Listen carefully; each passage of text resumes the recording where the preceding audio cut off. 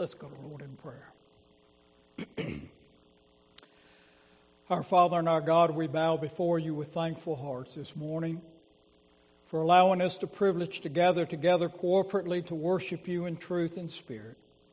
We pray, Father, that your Spirit may come this day and that your Spirit may teach us that which we need to know. We thank you, Father, that you have not left us to our own ignorance, but you have given us your very word. And as we open your word, Father, and study your word this day, we pray that we might truly and rightly apply it to our lives so that we might be more like Christ. We pray, Father, wherever the gospel is proclaimed this day, that there would be those that would come to know Christ as Lord and Savior. We pray, Father, that as your gospel goes forth even here, that there may be fruit as a result. We thank you, Father, that you have blessed us in so many ways, and we give you praise and honor and glory for what you have done in our lives. And we pray, Father, that you would continue to work in us to bring honor and glory to your name. We pray, Father, that you may use us in this world to be light in this dark day. How we pray, Father, that you would guide us and direct us by your Spirit to those who need to know Christ. We pray, Father, for those that are unable to be with us this day. We know that there are many that are away visiting with families, and we pray that as they worship with their families in different churches, that they may be blessed, that you would bring them also back to us safely. We pray, Father, for those who need your healing hand upon their body, that you would be pleased to restore their health. And, Father, that they would give you praise for your goodness in their life. We pray, Father, for those that would not be here due to lack of concern for their own spiritual soul.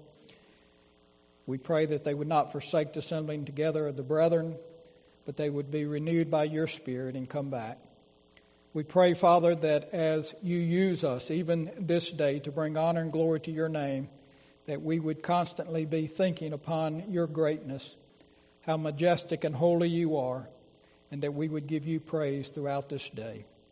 All this we pray in Christ's name and for his sake. Amen. If you would, take your Bibles and turn with me again to Mark chapter 11, and we will pick up where we left off a few weeks ago with verse 27 through 33. Mark chapter 11, beginning with verse 27, and we will read through verse 33. Then they came again to Jerusalem, and as he was walking in the temple, the chief priest, the scribes, the elders came to him. And they said to him, "By what authority are you doing these things? And who gave you this authority to do these things?" But Jesus answered and said to them, "I will also ask you one question. Then answer me, and I will tell you by what authority I do these things. The baptism of John, was it from heaven or from men? Answer me." And they reasoned among themselves, saying, "If we say from heaven," he will say, "Why then did you not believe him? And if we say from men," they feared the people, for all counted John to have been a prophet indeed. So they answered and said to Jesus, "We do not know." And Jesus answered and said to them, "Neither will I tell you by what authority I do these things." You'll have to excuse me this morning. My throat is a little dry due to a cold. So I know you do not have a cup of water like I do, so I hope you do not envy my water. The term biblical authority refers to the extent of Scripture and its authoritativeness over mankind, his beliefs and his conduct, stating that God has revealed himself in Scripture and that God himself has breathed forth Scripture. It speaks to the issue of biblical inerrancy, infallibility, interpretation, criticism, and the law. And this is an issue that many have to deal with in our day, and it has divided even denominations. Martin Lloyd-Jones, the great preacher there in London in the 1900s, said, "If I understand modern religion at all, the whole question of authority is one of the most important problems confronting us. There's no doubt that things are as they are in the Christian church throughout the world today because we have lost our authority. We are faced by the fact that the masses of people outside the church, they are there, I suggest, because the church has, in one way or another, lost its authority. As a result, the people have ceased to listen or to pay any attention to its message. I believe Martin Lloyd-Jones is correct in what he says. The modern church today understands very little about biblical authority. The central issue of this is that if you belong to the King of Kings and Lord of Lords, you must bow to His authority. And Christ's kingdom is a ruling kingdom. And if you are in the kingdom of Christ, then you are a subject of Christ, and you are to submit to all that Christ has commanded us to do. But yet in the church today, many have relinquished this, and they hold to their autonomy. They think that they can do whatever they want to, live whatever life they want to, and still proclaim to be a Christian. I mean, as I passed by the reservoir this morning, I looked over to the right and I saw the parking lot below the levee there, and it was filled up. Now, why was it filled up? Because people are doing exactly what their heart desires to do. They're fishing. They're enjoying the day. They have completely ignored the commandment, remember the Sabbath, and keep it holy. Keep it separate. Keep it separated from other days.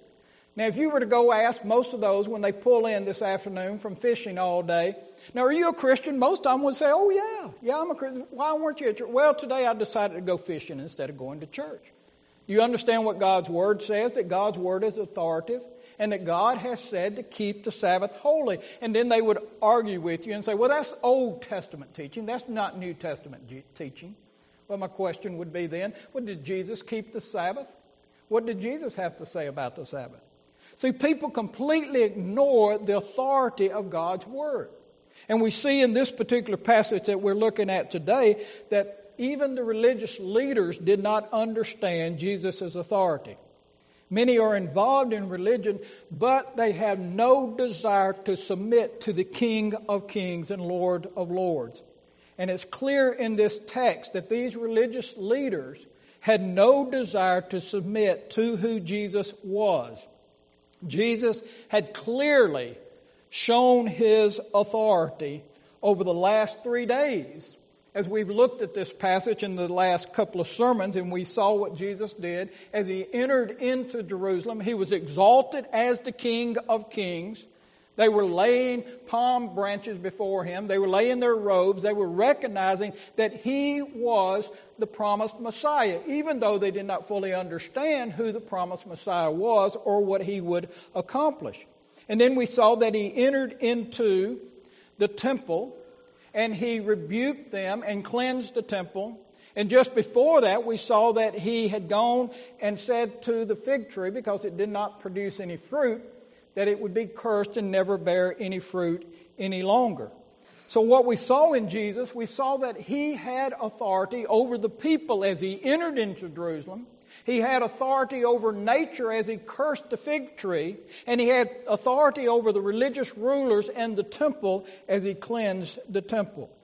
There in verse 27 it says, they came again. So this was the day after Jesus had cleansed the temple. He returns to the temple.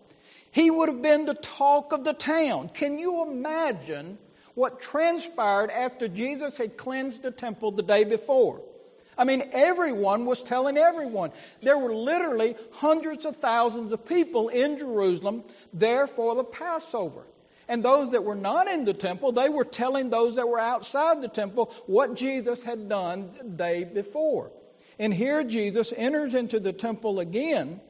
And the people are probably wondering, what in the world is He going to do today? The people were wondering, is He going to cleanse it again? Is He going to stir up a ruckus like He did the day before? Well, we see as he enters the temple, the religious leaders quickly approach him, and they ask this question before Jesus could do any more harm to their establishment. Now, in this particular passage, I want us to learn something about authority. And there's 4 truths that I want us to see so that we might understand authority and how all are to submit to the authority of Christ. First of all, Jesus Christ was one who had and demonstrated authority. He had shown his authority throughout his ministry.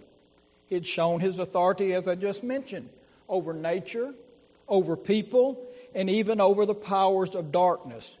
Now, modern Christianity seeks to introduce Jesus as merely being a mild, gentle man from Nazareth, one who was harmless, one who was so loving that he wouldn't speak a harsh word to anyone.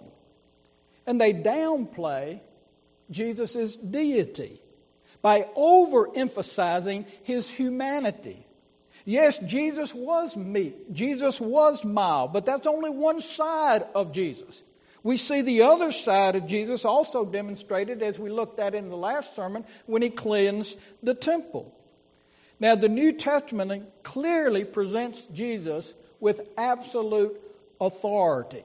The New Testament begins with his deity, as we've seen over the past couple of days in looking at the Christmas narrative. Jesus was God incarnate. And we see clearly that the Gospels spend the majority of their time on Jesus' deity. Most of the Gospel of Mark, these last chapters that we're looking at, deal with what? His death, burial, and resurrection, as well as the other Gospels.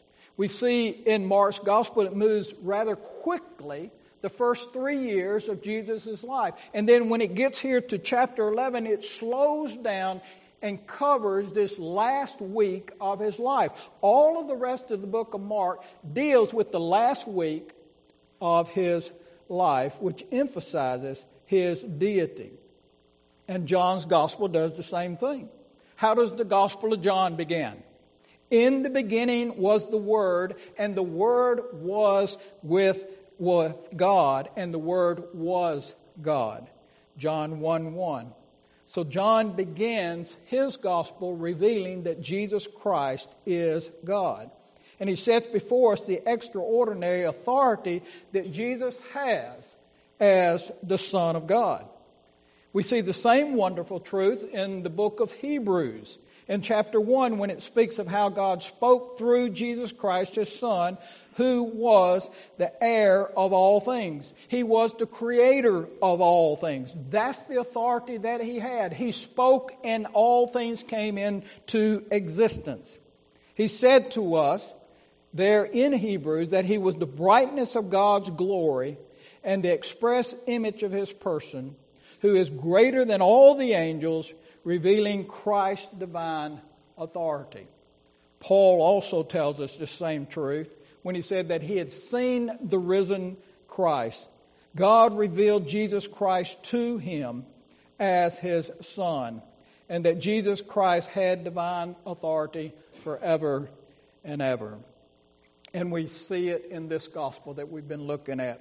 If you remember all the way back at the very beginning of Mark's Gospel in chapter 1, verse 1, it says, the beginning of the gospel about Jesus Christ, the Son of God.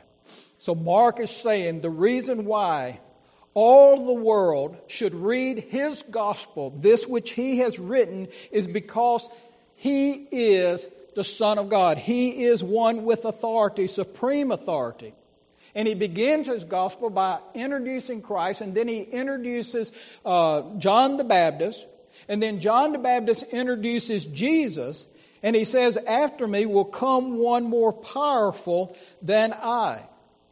And then we see that Jesus is baptized and anointed, and after he is baptized, what happens? A voice comes from heaven and says, you are my beloved Son, in whom I am well pleased. So Scripture doesn't just hint or suggest his authority, but it clearly states who he is, that he is the Son of God, and all authority has been given to him, and one day he will judge all mankind as he sits on the throne of God. He has authority over all mankind, both the living and the dead. And many have no fear whatsoever of this authority. No fear of the coming judgment. But what claim has Jesus made? He has made the claim that he is King of Kings, Lord of Lords, and he is going to judge all mankind on that day. What are the consequences of those who have rejected him? Well, the Scripture clearly teaches us that by his authority, he will separate the sheep from the goat. And he will send those who are goats into an everlasting judgment. So all who reject his authority over their life will one day face him on Judgment Day. And the authority that he has over them will be clearly seen. But all who accept him and allow him to have authority over their life and bow before him and submit to him and worship him and fall before him in wonder and love and praise will spend eternity with him forever and ever. So we must be faithful to go forth and warn people of the coming judgment, warn people of the authority of Jesus over all mankind, and call them to repentance and submission to Jesus Christ as Lord and Savior so that they may be delivered from the coming judgment. Now, second, unbelievers are angered by the authority of Jesus. Luke tells us in chapter 19, verse 47, Jesus was teaching at the temple every day, but the priests, the scribes, and the leaders of the people were intent on killing him. Isn't that interesting? Here's one preaching the truth. And the religious leaders get so upset at him teaching in the temple that they were intending on killing him. Listen to what John MacArthur says. Jesus' message at the temple was likely a summary of what he had taught throughout his ministry. He surely taught about the wretchedness of sin and the folly of hypocrisy, legalistic false religion that would not restrain sin, the hopelessness of trying to achieve righteousness by one's own effort, the folly of vain prayers, and superficial religious deeds performed to be seen by men rather than God. So therefore, in what Jesus was saying, the religious leaders probably were gritting their teeth in anger because he was exposing their own sinfulness. He was exposing their hypocrisy. He had already done much damage to them in speaking about them on other occasions, just as John the Baptist had done as well. And we see that he had wrecked their prophet in not only one time, but two times in cleansing the temple. And we see that Jesus' authority is seen in his courage to stand against these religious leaders. His self-confidence as he taught them there in the temple, as he walked through the temple and people followed him, and he spoke to them about God's word. Now this time, they thought they were ready for him. As he came into the temple, they rush up to him quickly to confront him with this question. And there's three groups of people that are mentioned here. The chief priests, the teachers of the law, and the elders. And these three groups were designated by the Sanhedrin to come to Jesus and seek to entrap him. The Sanhedrin was Israel's supreme court, like what we have in the United States. The Sanhedrin was made up of 71 members who ran the religious affairs of Israel. And these three groups who made up the Sanhedrin could not stand Jesus, as mentioned by Luke, that they were intending on killing him. The chief priest, we could call them the senior priests, temple priests. They were the ones, of course, most disturbed by what Jesus had done the day before, because they had lost a lot of profit in what he had done in cleaning out the merchants and the money changers. So they were really upset. The second group there, the Pharisaical scholars of that day, who are called the teachers of the law, were the ones who had some 613 laws that you were to keep, and they made sure that people kept them, and they would teach people there in the temple. These were the ones that Jesus approached when he was 12 years old, came into the temple, and the things that he had to say amazed them. And then the third group, the elders, were the lay nobility of the land, the men of substance, of old wealth of Israel. Now, this was the religious establishment of the day. Jesus faced them, and he began to teach them as far as what was about to happen as far as their cherished institution, this temple. We know that he tells them that this temple will be destroyed. Of course, they don't understand what he's talking about.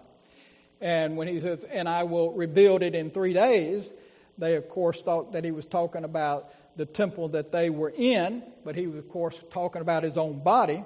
But yet, at the same time, he also had issues to speak about the temple, and we will see that in coming chapters ahead of us here in Mark as what he had to say about the temple.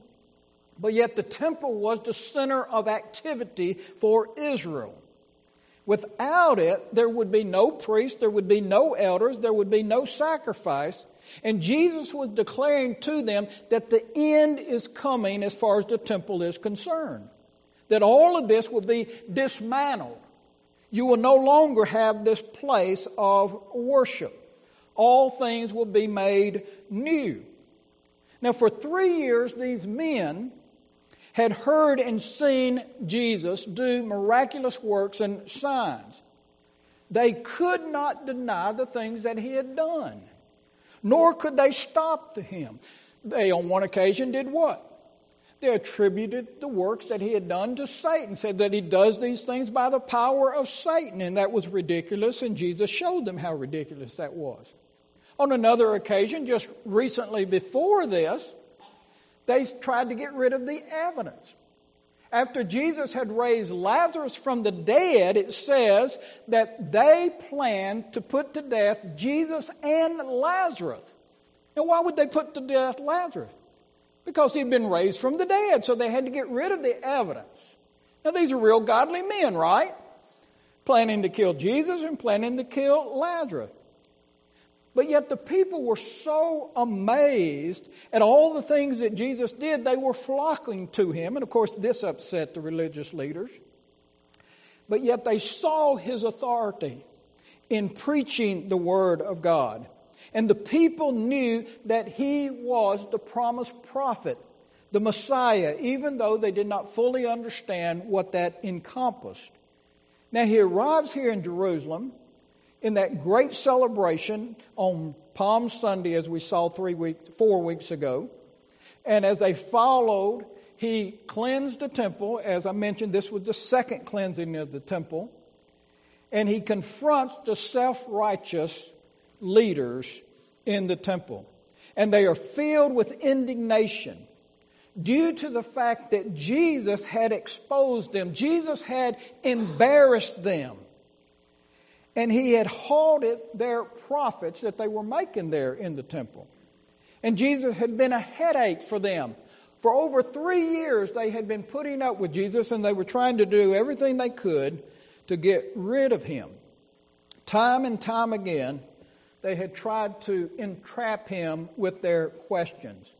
It seemed like after a while they would have learned and they would have stopped asking him questions, but they didn't learn, and they kept asking him questions. And here they are on this next occasion, and they asked him this question. There's 2 questions there in verse 28.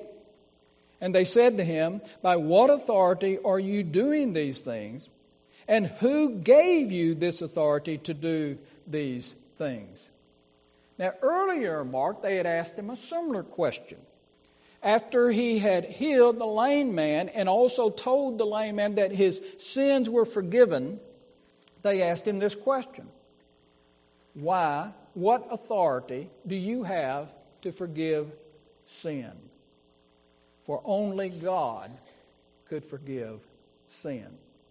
Now they wanted to know who gave him such authority to say the things that he had said and to do the miracles that he had done. Well, how does Jesus respond? Well, Jesus responds very smartly. The Proverbs tells us what? Do not answer a fool. Well, he just replied to them, let me ask you a question. And he says, if you answer my question, then I'll answer your question. Well, we see that Jesus trumps them again. Such an attitude as what these men show is very obvious in society today. I mean, when people began to be envious and filled with hatred, all because of their own power and their threatening to be put into a corner to where they lose their power. I mean, we see it in politics today, do we not? I mean, forget all common sense. All most of our politicians want, it seems like, is power. Power to be able to control and to outdo the other person. And there's so much hatred and envy in politics. I don't know why anybody in their right mind would get into politics, but we do need good, godly men in politics, so we need to pray for that. But yet this is a similar occasion here. I mean, this is so obvious to what is even going on in our day and time as far as people trying to trump one another and exalt their power. This attitude will destroy a society, and it was destroying the nation of Israel. But yet we see that this attitude can also raise its ugly head in the church. I've been in churches where deacons seek to control everything. They think that God has anointed them as the rulers of the church. Now, is that what Scripture teaches us, that a deacon is a ruler of the church? No, the Scripture clearly teaches us that a deacon is a servant of the church. The elders are to be the rulers of the church, and they're to serve, the deacons are to serve under them and under the membership. But yet, often in churches, they have splits because there's a power grab, and it destroys the work of God. It can also happen in denominations when men seek to control the pulpit by controlling the seminaries, seeking to control men to seek to make them modern in their thinking so that they don't become so narrow-minded, which we would call biblically minded. You know, anytime you're biblically minded, you're automatically called narrow-minded. Well, we are not to be any more narrow-minded than Jesus. We're simply to proclaim what Jesus proclaims to people, and then you'll be called narrow-minded. Well, Jesus was narrow-minded when it came to the Scriptures because he upheld the Scriptures. But the entire religious system at this particular time was rotten to the core, and Jesus exposed it. He had revealed the filth that was on the inside of the cup. The Pharisees tried to make themselves look good. And he said, what? The cup looks really good on the outside, but you look on the inside, it's filled with filth. And he exposed them. And he was exposing the religious system of that day. It was beyond Reformation, much like the Catholic Church when Reformation came about. Martin Luther was not seeking to bring a new church about. He was doing what? He was seeking to bring Reformation about in the Catholic Church, but it was so rotten to the core that he brought about Reformation and a Protestant Reformation, and therefore a healthy church. Now, there are many church members who also can fit into this same category. They think that they're okay, but something in their life is not right. I mean, when you confront them with biblical truth and what the Scripture says, they get upset. I mean, what right do you have to question my salvation, someone may say? Well, the Scriptures tell us to do what? To examine yourself to see if you're in the faith. And we see quite clearly that a person is to be challenged as far as his own relationship with the Lord. I remember years ago a pastor named Bob Mount, just about 40 years ago, went to a church, your typical church with a number of lost people in the church, even though they were church members. And he began to challenge them on what a real Christian was, a biblical Christian. And he not only began to challenge the congregation, he began to go door to door to the members and speak to the ones that had not attended church in a long time. And he went to one man's house, and this particular man opened the door. He said, "Who are you?" He said, "Well, I'm the pastor of the church that you say you're a member of." And the man, of course, stood there kind of shell-shocked. He said, "Can I come in and talk to you?" So he let him come in, and he began to talk to him and explain to him what the Scripture says about who a true Christian is, and that a true Christian will be faithful in worshiping God and serving God, and et cetera, laying out the biblical truths to him. And the man began to get really angry with him. And he said, "How dare you challenge my salvation? I know I'm saved." And Bob asked him, he said, "Well, tell me how you know you're saved." He said, "Because I walked the aisle as a 9-year-old boy, and I have a card. And I have that card in my cabinet, and I'll show you my card." And he went to the cabinet to get his card out, and he realized that the rats had done ate up his card. The rats had already eaten up his salvation that he thought he had. And that's where a lot of people fit. They think that because they did something as a child, they can get their ticket to heaven, and then they can live any way they want to for the rest of their life.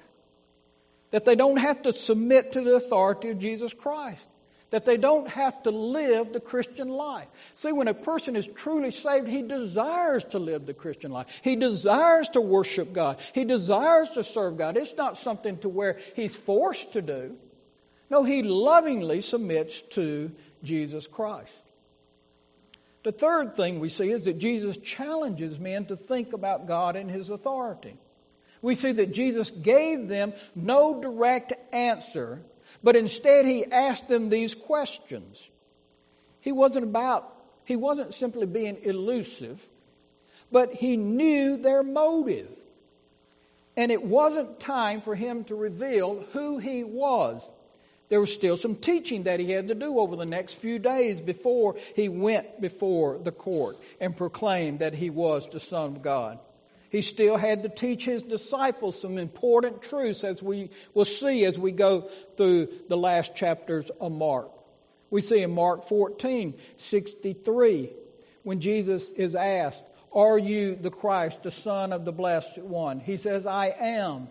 And you will see the Son of Man sitting at the right hand of the power, coming with the cloud of heaven." So He will unashamedly reveal who He is before the priest and the Sanhedrin. But not on this occasion. It's not God's timing yet. And He knew that, because He still had to teach some very important truth, which we will see in chapters 12 through 14. So all these things take place within a 3-day period. It was not the time to provoke His enemy to arrest Him. Instead, it was time for Him to make them think, so that He might show them just how hard their hearts were. So Jesus turns to them and He asks them that question there in verse 29. Now when they heard this question, they must have inwardly groaned. They probably thought, why in the world did we ask Him another question? Every time we've asked Him a question, He's turned it around on us. And they're probably thinking to themselves, this John the Baptist that He has brought up, he also was a burr in our saddle. He was of the priestly line, and he had a great impact upon the Jewish people.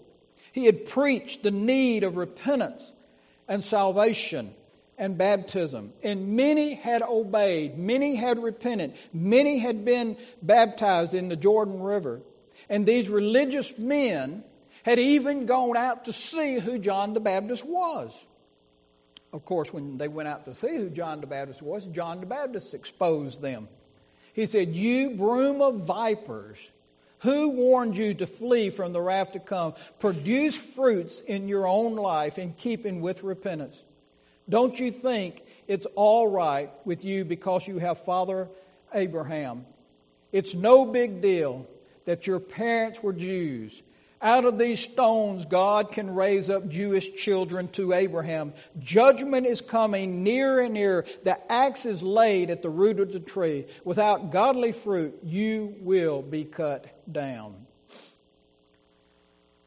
John's preaching did not win many friends, especially among the religious leaders. But the people knew that he was a prophet sent by God, that he was a man of God, and they followed him. John didn't preach in the temple. John didn't even pay the temple tax. He didn't rub shoulders with the religious people of his day. No, he preached in the wilderness, and he demanded that the sacrifice of a broken heart and total surrender unto the Lord. John proclaimed that Jesus was the Messiah, the Lamb of God, that would take away the sins of the world. So Jesus Christ backed them into a corner, and he asked them this question: was John appointed, self-appointed, or did God appoint him? Of course, they knew the answer, but they weren't going to answer him. A similar question is asked to all men today. The questions confronting you and me is this: is Jesus Christ from God or simply a man? Is the New Testament from God or from men? Was Jesus Christ just a man, or was he the Son of God? If Jesus Christ is simply another man, then his authority over my life is limited, just like any other human being who is given authority. I mean, people are given authority in our day and time, right?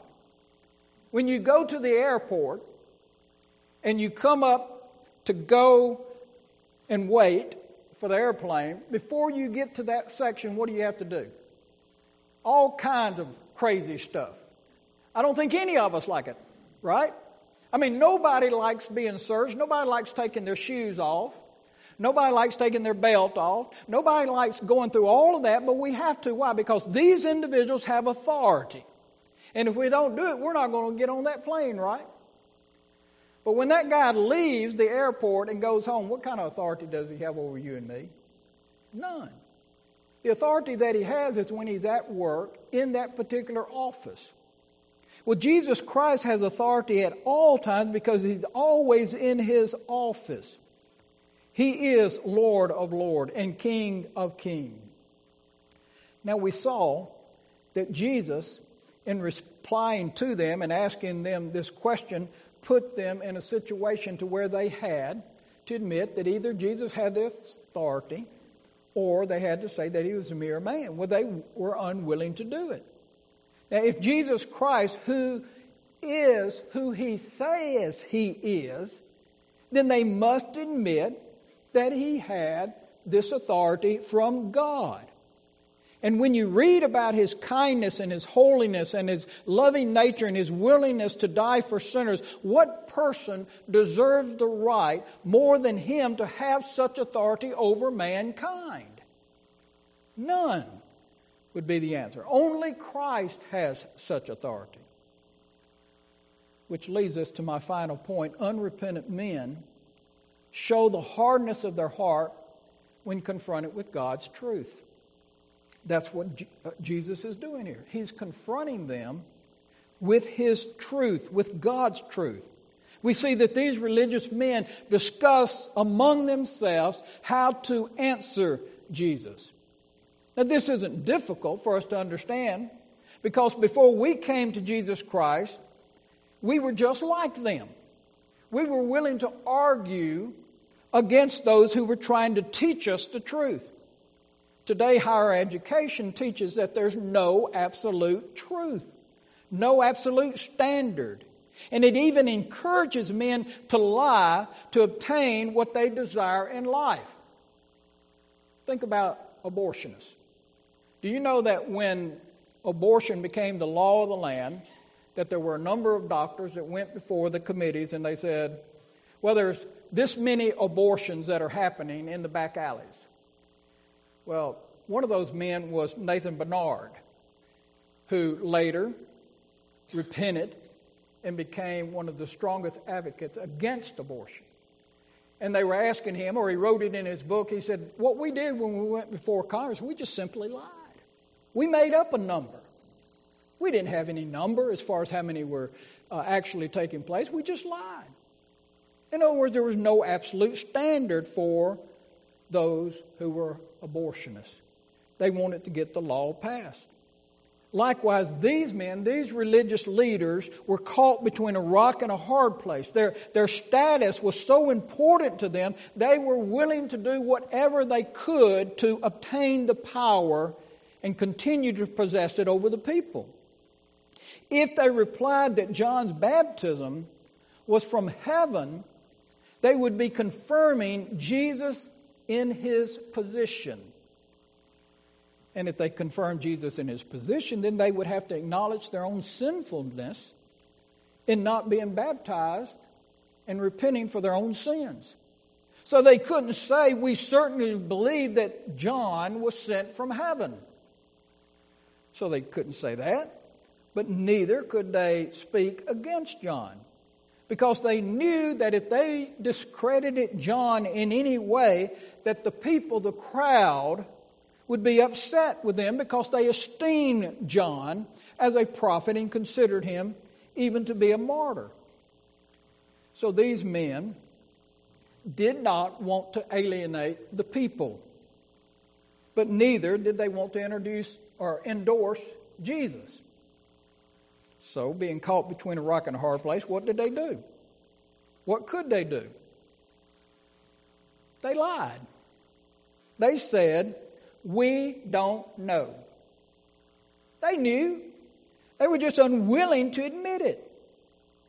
They believed that John was merely a man. They did not see John as the prophet, the forerunner of Christ. God had sent him. They denied that. But they feared men. So they would not speak what was on their mind.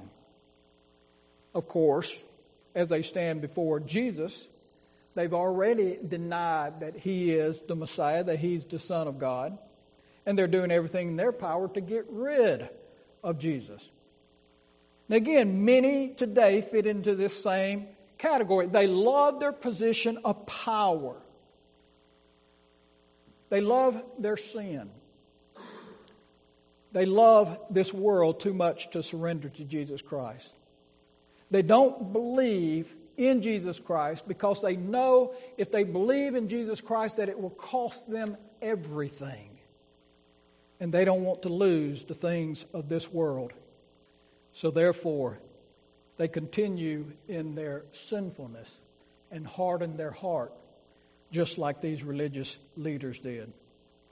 These men were not convinced by all that Jesus had done, even though they had seen with their own eyes the miracles that he had done. They had seen all of the evidence of him being the Son of God, but they rejected it. They were just like Pharaoh. I mean, think of all the plagues there in Egypt. And Pharaoh saw them, but he still would not let the people of God go. Not until the last plague, to where his own son, firstborn, was taken. And then, of course, he recanted. So many who fit into this same category, who love their position, who love their sins, who are unwilling to surrender to Jesus Christ, who are unwilling to count the cost, do just as Pharaoh did, and they harden their heart against the truth. Many follow their own desires. And they even see radically changed lives. And they attribute it to man instead of God. They may say something like this, well, he finally turned over a new leaf. Or this year he kept his New Year's resolution. Or getting married straightened him out. You've heard people say that before. In other words, they're unwilling to attribute a life-changing experience to God. God changing their life. They're unwilling to give God the credit. They won't allow themselves to be persuaded even if a person's life is radically changing and they become a new creation. They're unwilling to give God any glory. They won't go to church. They won't attend an evangelistic meeting. They won't listen to a conversation that speaks about God's power in salvation. They will have nothing to do with God until they're in desperate need. And then they may throw up a prayer to Him. See, the chief priest told Jesus, we don't know if John came from heaven or not. Now, what more evidence did they need? I mean, for 3 years, Jesus had done great and wonderful things. Well, they were kind of like in the parable Jesus told of the rich man and Lazarus. Remember what the rich man said? If you will only send someone back from the dead. And Jesus' response in that parable was, but he said to him, if they do not hear Moses and the prophets, neither will they be persuaded though one rise from the dead. And do we not see the evidence of that? You go out and you tell people that one has risen from the dead. That Jesus Christ has come forth from the grave. Do they believe then? No. They continue to harden their heart. Now when Jesus hears their answer, He doesn't say, I don't know either. Nobody knows. We're all stuck in the same boat without a paddle. No, instead He says, then I am not going to tell you by what authority I do what I do.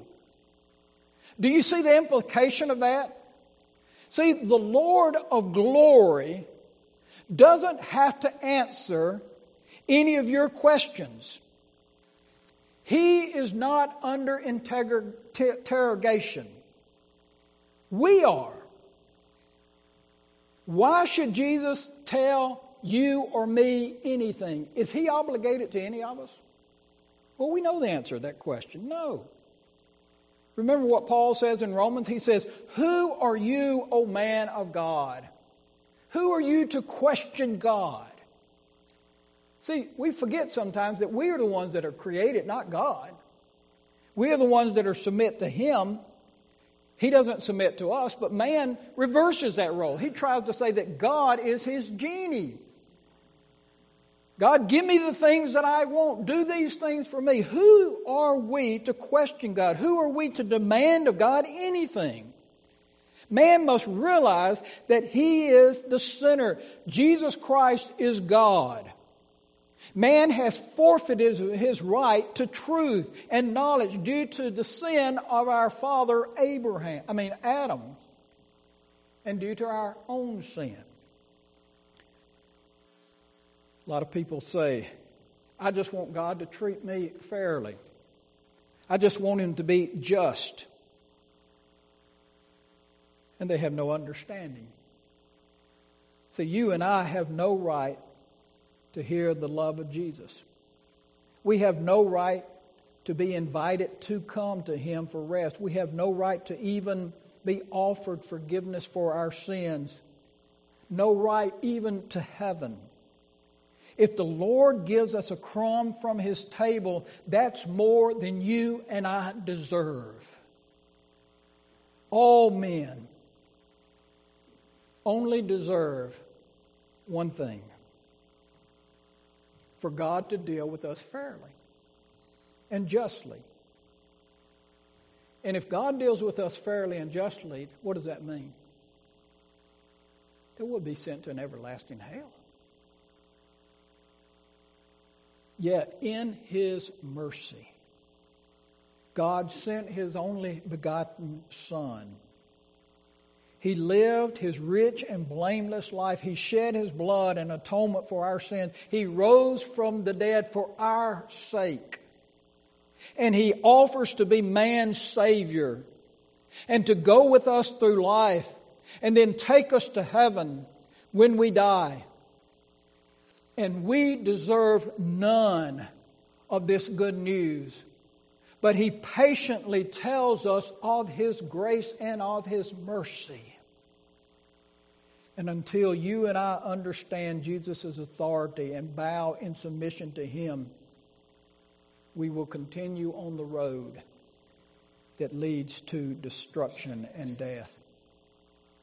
Don't be like Pharaoh.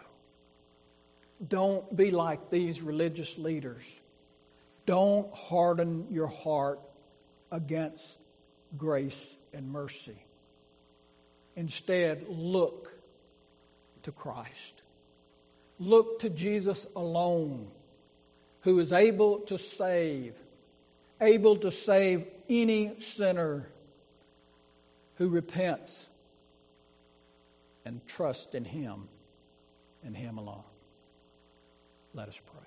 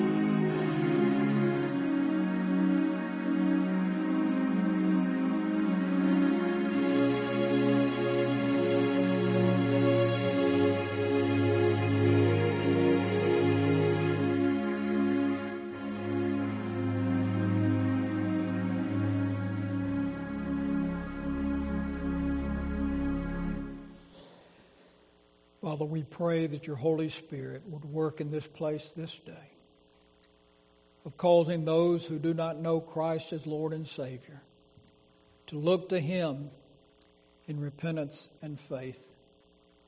Father, do not allow anyone to be deceived by Satan in trusting in something that they have done, but cause them to see that only in Christ can we find salvation. How we pray, Father, that we who are Christians would submit in every way to Christ's authority, that we would be faithful in telling others of this great work of salvation, and that you would use us, Father, to go forth from this place today and be light in this dark world. And it's in Christ's name that we pray, and for His sake. Amen.